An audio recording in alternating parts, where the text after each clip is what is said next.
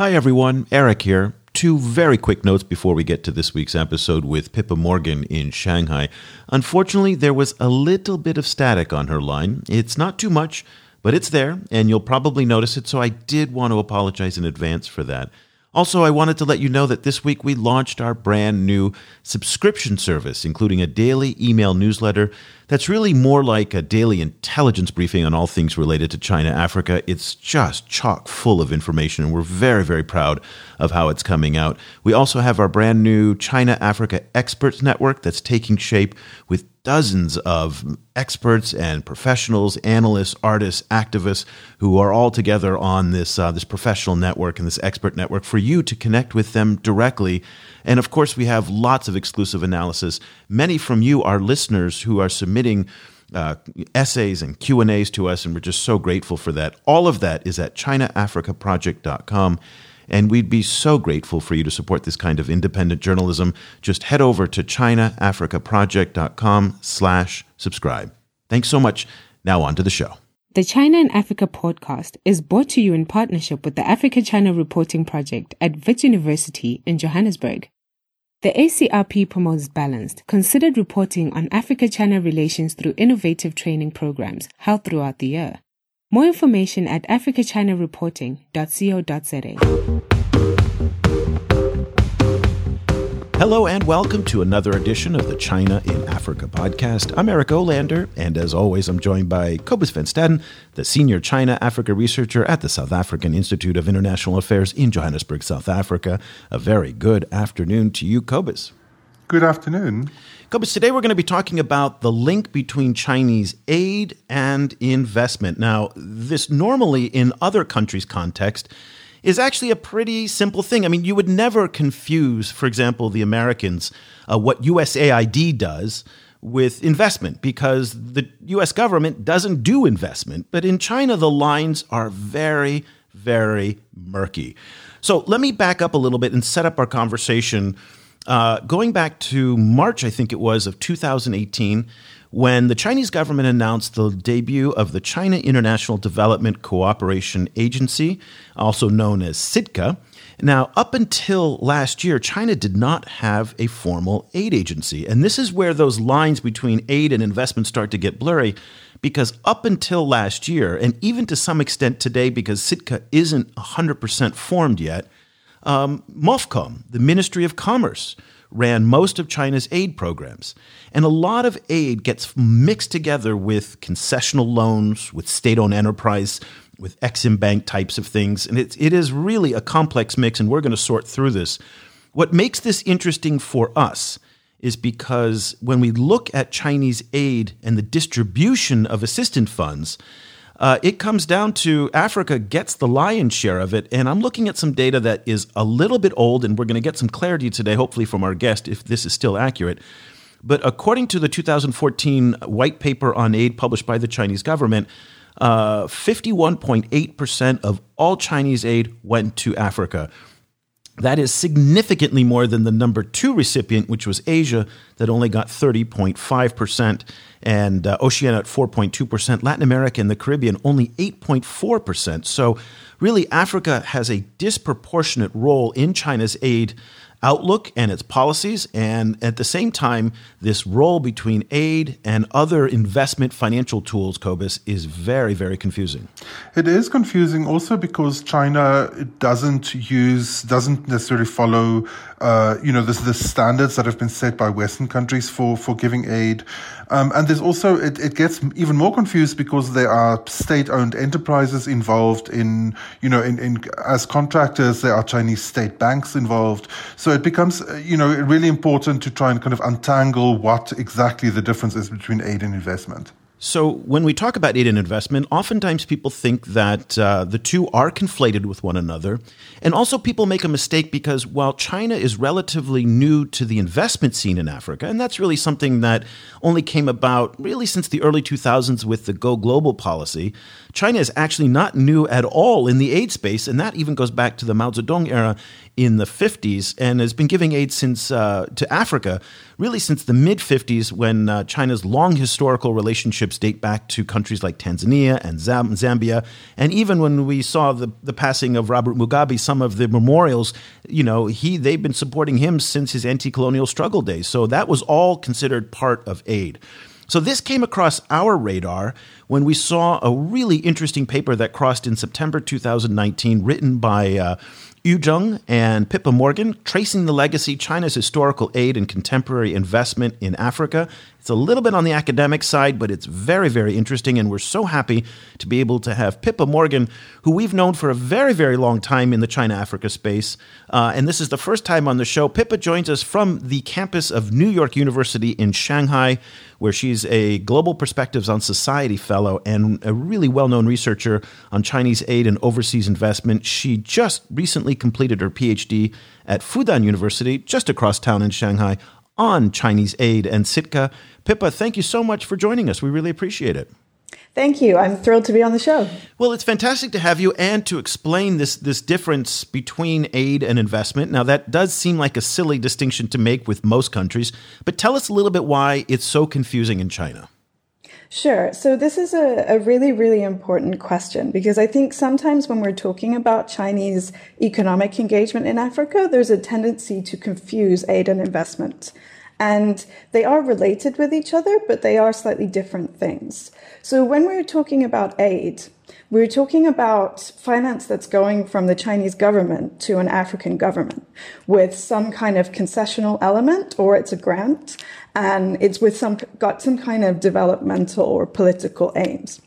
Whereas when we're talking about investment, we're talking about foreign direct investment, or the Chinese use the term overseas direct investment. And this really has a commercial motive and is usually done by companies with the intention of making a profit, or at least with the view to making a profit at some point in that country in future.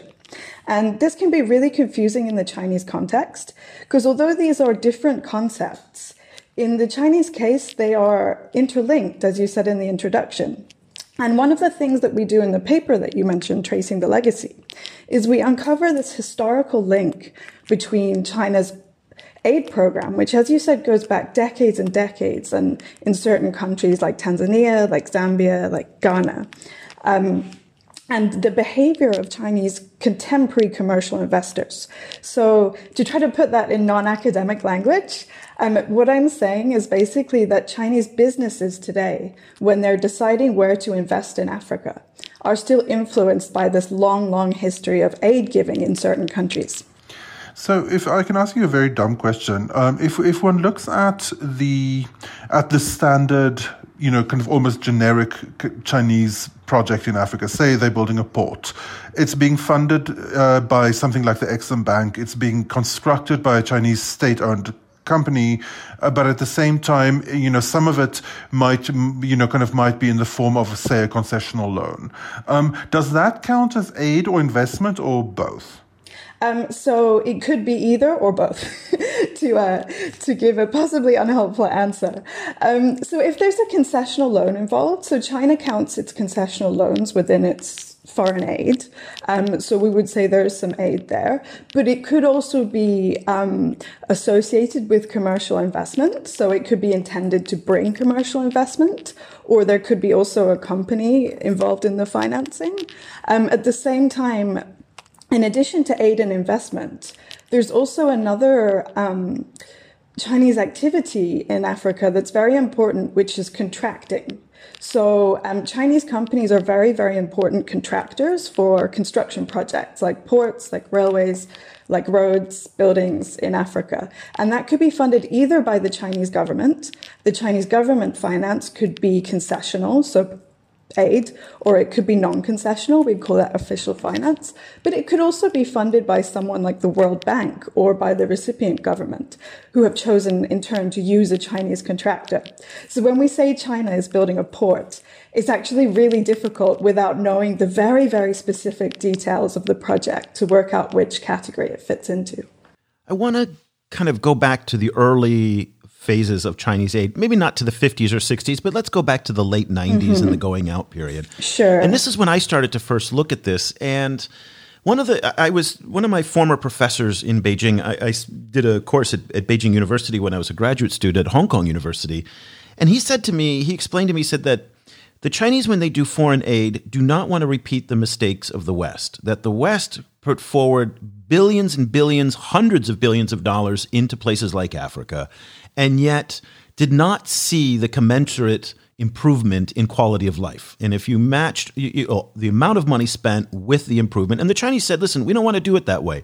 Our own development path went very differently. We did not depend on aid, and this is part of the Chinese development lore. They tell themselves these fantasies a little bit. There was a lot of aid that came from Japan and other countries, including the World Bank and China. But people like to tell themselves these fun stories. Nonetheless, the Chinese believe that they did it through Deng Xiaoping's opening up in 1992, the special economic zones, the reform of the agricultural sector, and it was not an aid-driven development path, which there is some legitimacy to that case. And they wanted to bring that into their aid programs when they go to places like Africa. So by just giving money, they create dependencies, and they said, we want to avoid that. Is that one of the reasons then that the Chinese said, okay, we're going to then provide you with infrastructure, concessional loans, all these other tools that don't create the same types of aid dependencies that haven't worked very well necessarily for OECD countries, and they went a different path. Talk to us a little bit about the origins of how we got to the place where China's aid is so different, unrecognizable to that of traditional donors in Japan, the US, and Europe. Sure, absolutely. That's a really important issue. So you're absolutely right that China conceives of the very idea or the concept or the purpose of aid in a very different way from the West. So in Western countries, I'm from the UK, for example, we think of aid as going from the donor to the recipient and being intended to benefit only the recipient. Whereas China sees aid as something that it should be win-win. So China should also benefit. And that it's interesting that you mentioned the Japan case, because actually China was a very large recipient of Japanese development aid. And when China was first starting to develop in the 80s and 90s. And at that time, Japan's approach to aid within China was actually quite similar to the Chinese approach to aid in Africa today. So China kind of looks at it and thinks, okay, well, we benefited from that. And we can take that model now and apply it in our development assistance in other developing regions. And that gives rise to these key differences that you mentioned between China and the conventional development assistance committee. So that's the kind of club of conventional donors. This gives rise to these very large differences between China and the development assistance committee approaches to aid. So for example, Development Assistance Committee aid, so UK aid or US aid or so on, or Japan now, it's usually not tied to the use of a donor country contractor. So when the UK wants to give an aid project to an African country, they don't require that the project is implemented by a UK company, because the approach is, well, the UK should not necessarily get any benefit from this. China, on the other hand, most Chinese aid is tied to the use of Chinese companies, because from a Chinese perspective, it should be a kind of process of mutual gain. So the recipient receives a road or a railway or a hospital, and the Chinese company receives an opportunity for a contract through which they can make money. I've seen a lot of criticism coming from Western scholars and commentators on the fact that China isn't playing according to this Development Assistance Committee set of rules. How does that change Chinese aid, compared to Western aid? Are the two fundamentally different because of these different rules, kind of being followed and not followed? So it changes it in a couple of ways, which you could judge positively or negatively. So one is related to political conditionality. So, for example, when the UK or the US wants to give an aid project, they will quite often attach conditions related to things like human rights. And the intention is to encourage the recipient countries to improve in those areas. Whereas China, on the other hand, has a very, very different approach, where they're just kind of like, no, we are not going near the politics of the recipient country. That's their business. And From the recipient country's perspective, I mean, this could be a good thing or a bad thing, depending on where you're sitting. But it does point to a very key difference between Chinese and Western aid. Another key difference between the typical Development Assistance Committee approach and the Chinese approach is that most Western donors tend to prefer to focus on social sectors. So by that, I mean things like healthcare, like education, capacity building, and so on and so forth. Whereas the Chinese approach, which very much links back to China's own development model and also to the aid that Japan gave to China, in the 1980s and 1990s, the Chinese approach is very much to focus on more economically productive sectors. So things like building power stations or transport infrastructure. And personally, I think actually that points to a complementarity between Chinese and conventional approaches to aid. So all of these things are needed. You know, educational support is needed, healthcare support is needed. But at the same time, these hard infrastructure are also necessary. So I think that when we spend a lot of time, I think, talking about critiques and each side critiquing the other, but actually there's quite a lot of complementarity there. There may be complementarity, but it also isn't that the words of an idealistic academic in an ivory tower, because you look at, and I don't mean to be disrespectful, but you look at the reality on the ground in places like East Africa, where the United States and European countries have taken great offense at some of the LGBTQ policies that have been implemented and have withdrawn some of their aid as a result of that. People like Museveni in Uganda have made it very clear that he doesn't want the West messing in his, putting conditionalities on. So they may be complementary to one another, but given the politics on the ground and the choice that some African leaders have, maybe those who are less democratic or autocratic, they like to have China as an option there to say, you know what, we can turn to China. Now, they're not turning to China in the same way because clearly the United States, for example, donates more aid money to Africa than any other country, as far as I know, for now. If the Trump administration has their way, they're going to cut the aid budget by about a third. That's their proposal. So far, Congress has resisted that. But I just wonder about whether or not it's really practical on the ground to think about that in complementary ways. I can't say that word today very well, but you know what I mean. In that, because in the reality is that they're playing each other off one another, particularly in African politics. So you're absolutely right that there is a fundamental contradiction between the Western approach that aid should not be used to support regimes with very, very, very questionable human rights policies and China's approach of staying hands off. But that doesn't mean that actually practically on the ground, these cooperations don't actually happen. So, for example, China and the UK, when I was doing my fieldwork for my PhD dissertation, I was actually quite surprised. I was not doing any research on China-UK cooperation, but when I was on the ground, I found quite a bit of evidence of this. So, for example, if I take something like the Partnership for Investment and Growth in Africa, so this is a China-UK trilateral cooperation with a group of African countries. I can't remember exactly which ones now, but Zambia is one of them. And the idea is to use the UK's money and expertise to bring Chinese companies to identify investment opportunities in Zambia. So although there are these fundamentally, absolutely different approaches to the very idea of what aid should do, that doesn't mean that actually on the ground, in the grassroots, these corporations can't arise. Support for this podcast comes from the Africa-China Reporting Project at Wits University School of Journalism in Johannesburg. The ACRP provides reporting grants, workshops, and other professional development opportunities for both African and Chinese journalists. Follow the ACRP on Twitter at Wits China Africa or visit africachinareporting.co.za for information about grants and upcoming seminars.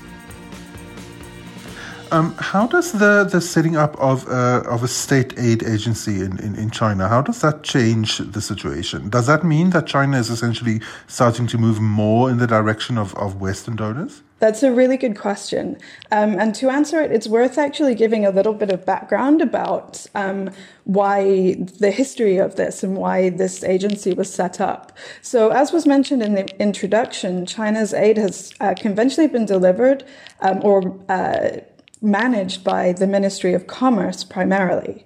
However, the Ministry of Commerce also had to work together with the Ministry of Foreign Affairs and with the Ministry of Finance and with the various other potential ministries involved, like agriculture or health or whatever, energy, depending on the nature of the project.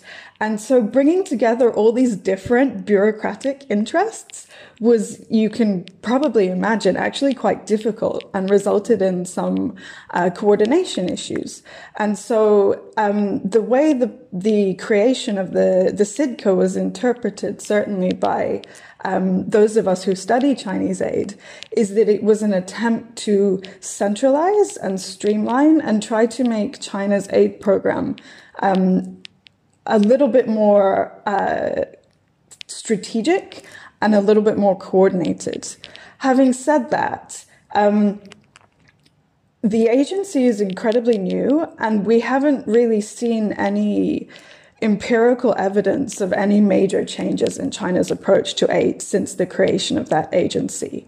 That's not to say they won't happen in the future, but it's a little bit too early to tell. But it is a signal of China, at least bureaucratically, so in terms of the structure, the way that it's organized, moving a little bit more towards a conventional model of aid. So, for example, to use again the UK or the US, both have centralized ministries that are in charge of foreign aid strategy and policy and implementation. China has not had that up to this point. So it is a potential sign of China starting to look a little bit potentially more like those conventional donors. However, one area in which it has not yet which people were a little bit hopeful, I guess, when the creation of the CIDCO was announced, was that we might start to see a little bit more comprehensive and detailed information about China's aid program. Because China doesn't currently release very much detail about the project. So if you want to scrutinize, for example, any OECD donors' aid, you can literally go on the internet and you can find all the data about all these projects. And that allows you to kind of or allows academics like us to try to figure out whether or not they're working.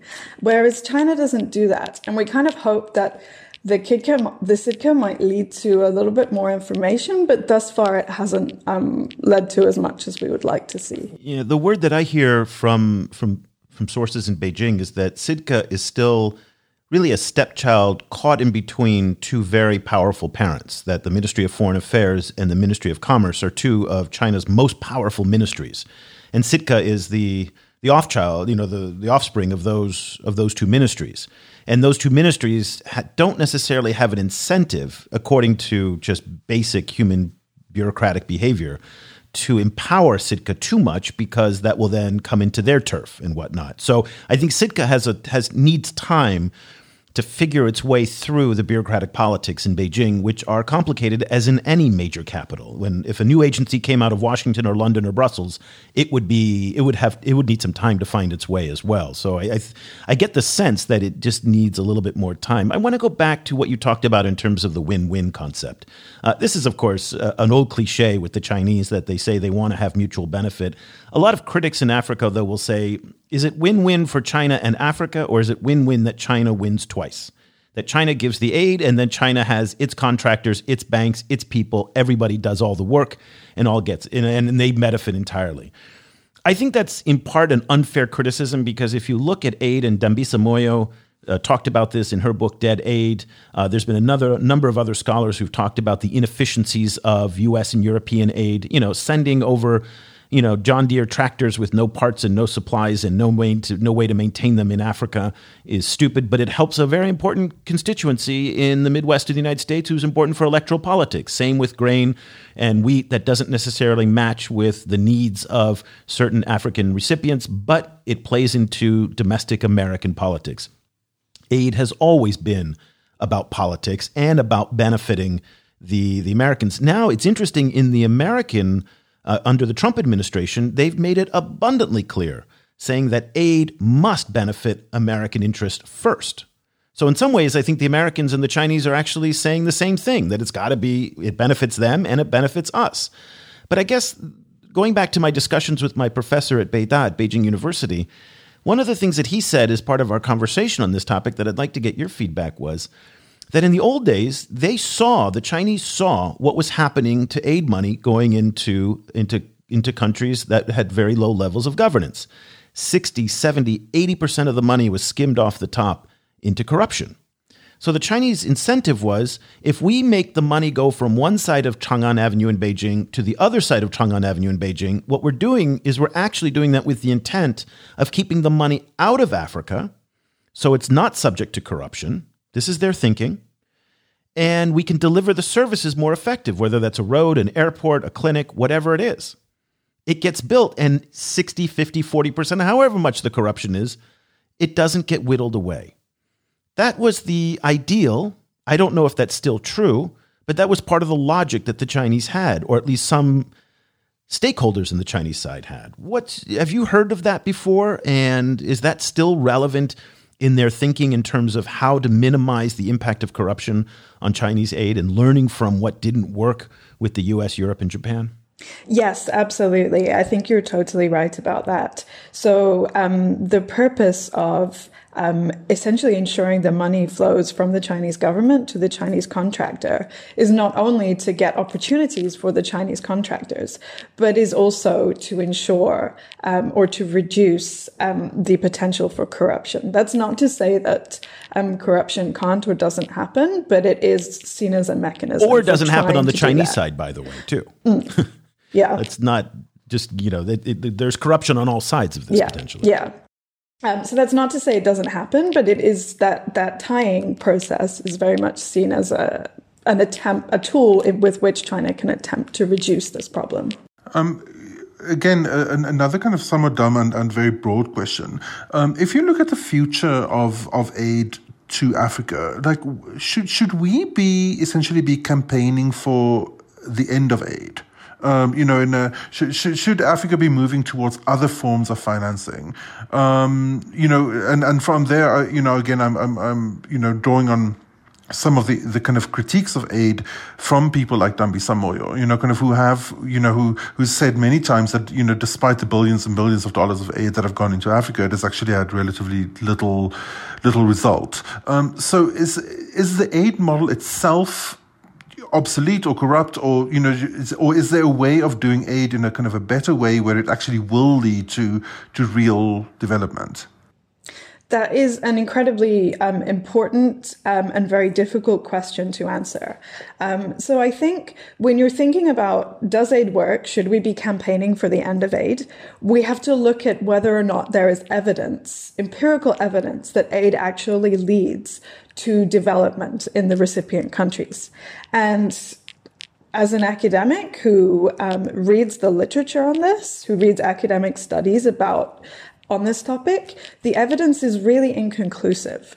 So unfortunately, I don't know whether or not we should be campaigning for the end of aid, because there are some studies that show, aid can help. And there are others that show that it really indicate that it just doesn't. And I think this points to a broader question about the agency of the recipient countries. And I mean, the answer is aid works in some contexts when it's used well, and it doesn't when it's used for either from the host to achieve host country political ends, donor country political aims, or recipient country political aims. When it's used for kind of negative or nonsensical goals, then it doesn't work. So it's all about how can we ensure that it's used correctly. But another kind of related theme there is whether or not we decide or whether or not we agree that we should be campaigning for the end of aid. The aid can't achieve the goals by itself. So aid is by nature relatively smaller scale compared to other forms of financing, like commercial loans or investment, because it's coming from donor countries who are giving their taxpayers money to other countries. And it is therefore, so the amounts that we're talking about therefore necessarily tend to be quite small relative to other forms of financial flow. So whether or not aid works, we also need to help developing countries to attract commercial investments alongside. So for our last question of our discussion today, I want you to take out your crystal ball and I want you to kind of look into it and tell us, where are we going to be next year at this time? And let's take a couple factors into account here, because next year at this time, probably your country will no longer be a part of the European Union. And if you read the white papers and they're in the forecast correctly, it looks like the UK is going to go into some form of economic chaos. And DFID may be curtailed quite a bit in its spending, as British taxpayers say, we're going to spend our money at home and not to spend on aid in places like Africa. Certainly, if Donald Trump is reelected, the agenda for aid, he will be empowered much more than he did in his first term to cut aid, and Congress will be behind him more likely to do that. So the traditional commitment of aid from the U.S. and Europe is changing. At the last TCAD 7 summit in Yokohama, Cobus, you were there. There wasn't a whole lot of talk about aid. There was a lot of talk about private sector engagement, and really the conversation between Japan and Africa seems to be moving beyond aid as well. Then step up to China. China clearly is very proud of the fact that it has more Blue Helmet UN peacekeepers who are engaged in humanitarian operations, which is, we didn't talk about the UN role in all of this, but that's very important. They're upping their commitment in peacekeeping and post-conflict stabilization and that form of assistance. And then we have Sitka, who will eventually, in the next year, hopefully, to some extent, get its sea legs and start doing something. And so you'll start to see more of a Chinese presence in the aid scene. So with all of that kind of in the pot, what kind of stew are we going to have next year at this time? I absolutely agree with you that from the more conventional donors, we're likely to see a reduction of aid, and certainly in the US case and possibly in the UK case as well, potentially a kind of withdrawal from the aid space to some extent. On the Chinese side, it's very difficult to say because China faces two conflicting pressures. So on the one side, China's economy is slowing down.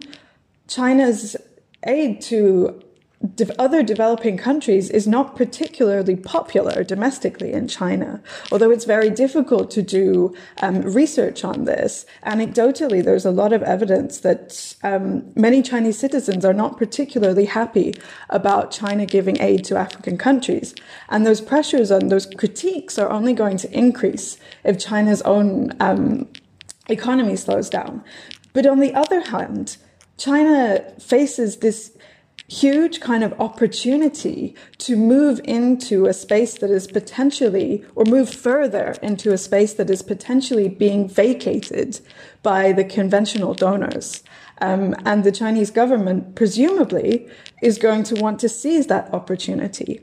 The question is, given everything else that's going on in China, or is likely to be going on in China next year, whether or not they can actually seize the opportunity from the US and other Western donors potentially retreating from that space. Pippa Morgan is at New York University's Shanghai campus, where she's a Global Perspectives on Society fellow researching Chinese aid and overseas investment.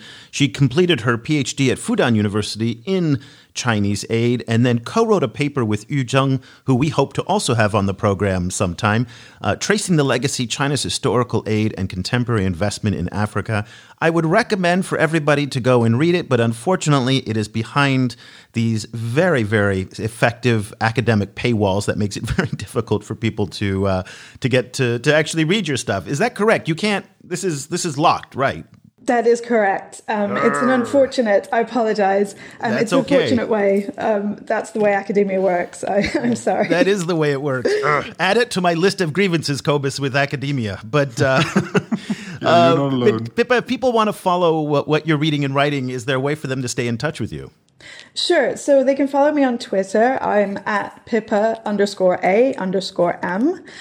You can also add me on LinkedIn. So if you my LinkedIn profile is open. So if you just search Pippa Morgan, PIPPA_MORGAN, you can also find me on LinkedIn. And Pippa was one of the very first members of the China Africa Experts Network on our brand new website at ChinaAfricaProject.com. We have this new thing. It's an experts network. You want to get in touch with the people we speak with on the podcast with Pippa, go to our website, click on the expert network, and there she is. You'll get a few free kind of pages to look at it, but then you're going to be asked to subscribe, and we are asking people to subscribe because this is really an amazing thing that we're doing. In the sense of the amount of work it goes into doing it and the journalism we're putting in and the voices that we're bringing to the table. And but we do have this great expert network, and Pippa is part of it. Thank you so much for filling out and joining the expert network. You're part of a great community of China Africa experts in academia, activism, journalism, the arts. We're trying to get everybody together. If you would like to be in the network, just go to our website. There's an ad on the side of the expert network. You can click on that orange link there and submit a profile, and then I'll take a look at it. And if it makes sense for you to be a part of it, we want to keep it so it's really relevant so that people like Pippa can connect with other people like you who listen to this podcast. That would be great. So Pippa, thank you so much for doing that. We really appreciate it. Thank you. It's a pleasure. And thank you for joining us today. We're really just so honored that you finally were able to make it on, and we're not going to wait years and years and years before you come back again. Thank you. I really enjoyed our conversation. Cobus, the most salient point here in this whole discussion for me is what she said at the end, and when Pippa talked about the unpopularity of Chinese aid in China. And that is something that I've seen myself talking to just, scholars and even the guy on the street. Aid in China is no more popular than it is in the United States. And people in the U.S. really do not support foreign aid that much. I mean, politically, we love it as a talking point. But you ask the guy on the street, and there's this real sense that we should take care of our people at home first, rather than take care of other people. Now, in China, the issue is the fact that there are still between 50, 75 million, depends how you count it, of people who are as poor or poorer than anybody in Africa. The level of chronic poverty in China, particularly in some of the interior provinces, cannot be overstated. And it's something that people lose sight of when they see pictures of Shanghai, Beijing, Tianjin, Shenzhen, Guangzhou, all these beautiful cities on the East Coast. But in the hinterland, in the interior provinces, it's still very, very rough. Or in the northern places like Gansu, where the desert from the Gobi Desert's coming down, life is very, very rough. So when they hear news of aid programs in Africa, of new buses going into Eastern Europe, people get really, really angry because they say we have real problems at home. And I think Pippa's point on that is very, very important, that there's not the same type of political currency of aid in China that there might be in places like the UK or elsewhere, where they really market it as part of our benevolence and part of our morality as a country to help others. That doesn't play very well in China. Yeah, no, I mean, that makes sense. That is part of the reality of China still being a developing country in lots of ways.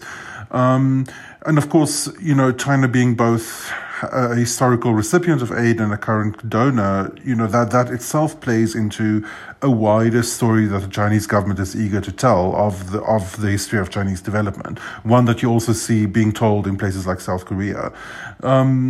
I to a certain extent, I think aid isn't necessarily that much more popular in Africa than outside of Africa, because it ties Africa down in lots of ways, and it tends to reinforce some of Africa's fundamental problems, as people like Dambisa Moyo have pointed out.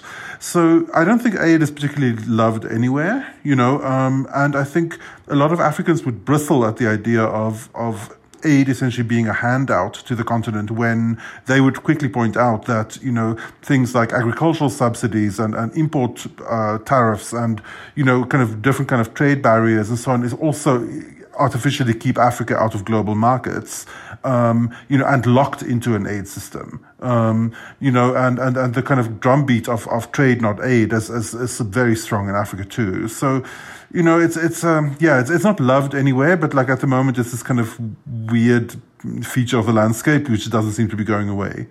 Well, I'd say keep an eye on what's going on in the Ebola crisis in Eastern Congo. The Chinese are deploying more PLA forces as part of UN contingency into that region. And the Chinese also played a very important role in the Ebola fight in West Africa back in 2014, 2015. And that is actually one of those areas where the U.S. and China can collaborate with each other, although highly unlikely that they actually will. It just doesn't make sense that the Chinese have a big anti-Ebola operation going right next to an American one, but maybe that's just the way it is, and that's the way it's going to be. But nonetheless, I think that's going to be one area to watch. Also, the UN side of it all, because the United States does seem to be pulling back out of its enthusiasm for engaging the United Nations, and China certainly is not. And we heard that again at the recent UN General Assembly meeting in New York, where China reaffirmed its commitment to multilateralism and to UN engagement. So that might be one of the areas where they channel some of their aid efforts. And again, we got to keep our eye on what happens with Sitka. Whether or not it will be a force, it's hard to tell. I mean, again, it's been an unimpressive start to date because we just haven't seen anything and the expectations have been very high. But so maybe we'll see something in the next year or so. Hard to, the Chinese don't move very fast in this space.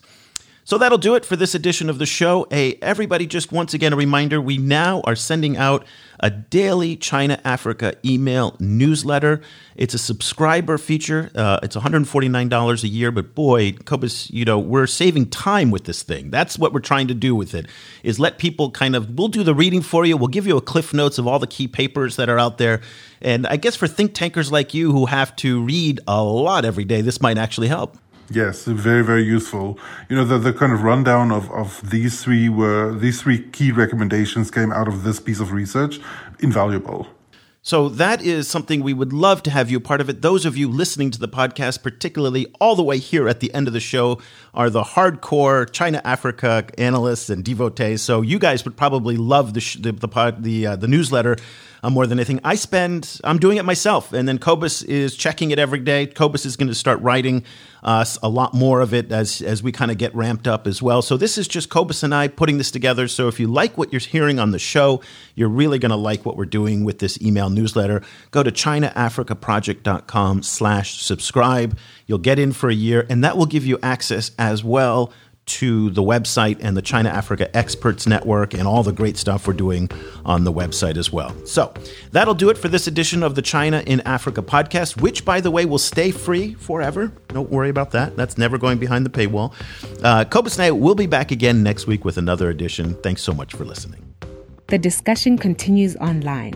Head over to facebook.com/China Africa Project to share your thoughts on today's show. The guys are also on Twitter, where you can find Kobus at Stadinsky or Eric at E. Olander. And be sure to sign up for the weekly China in Africa email newsletter by going to www.ChinaAfricaProject.com.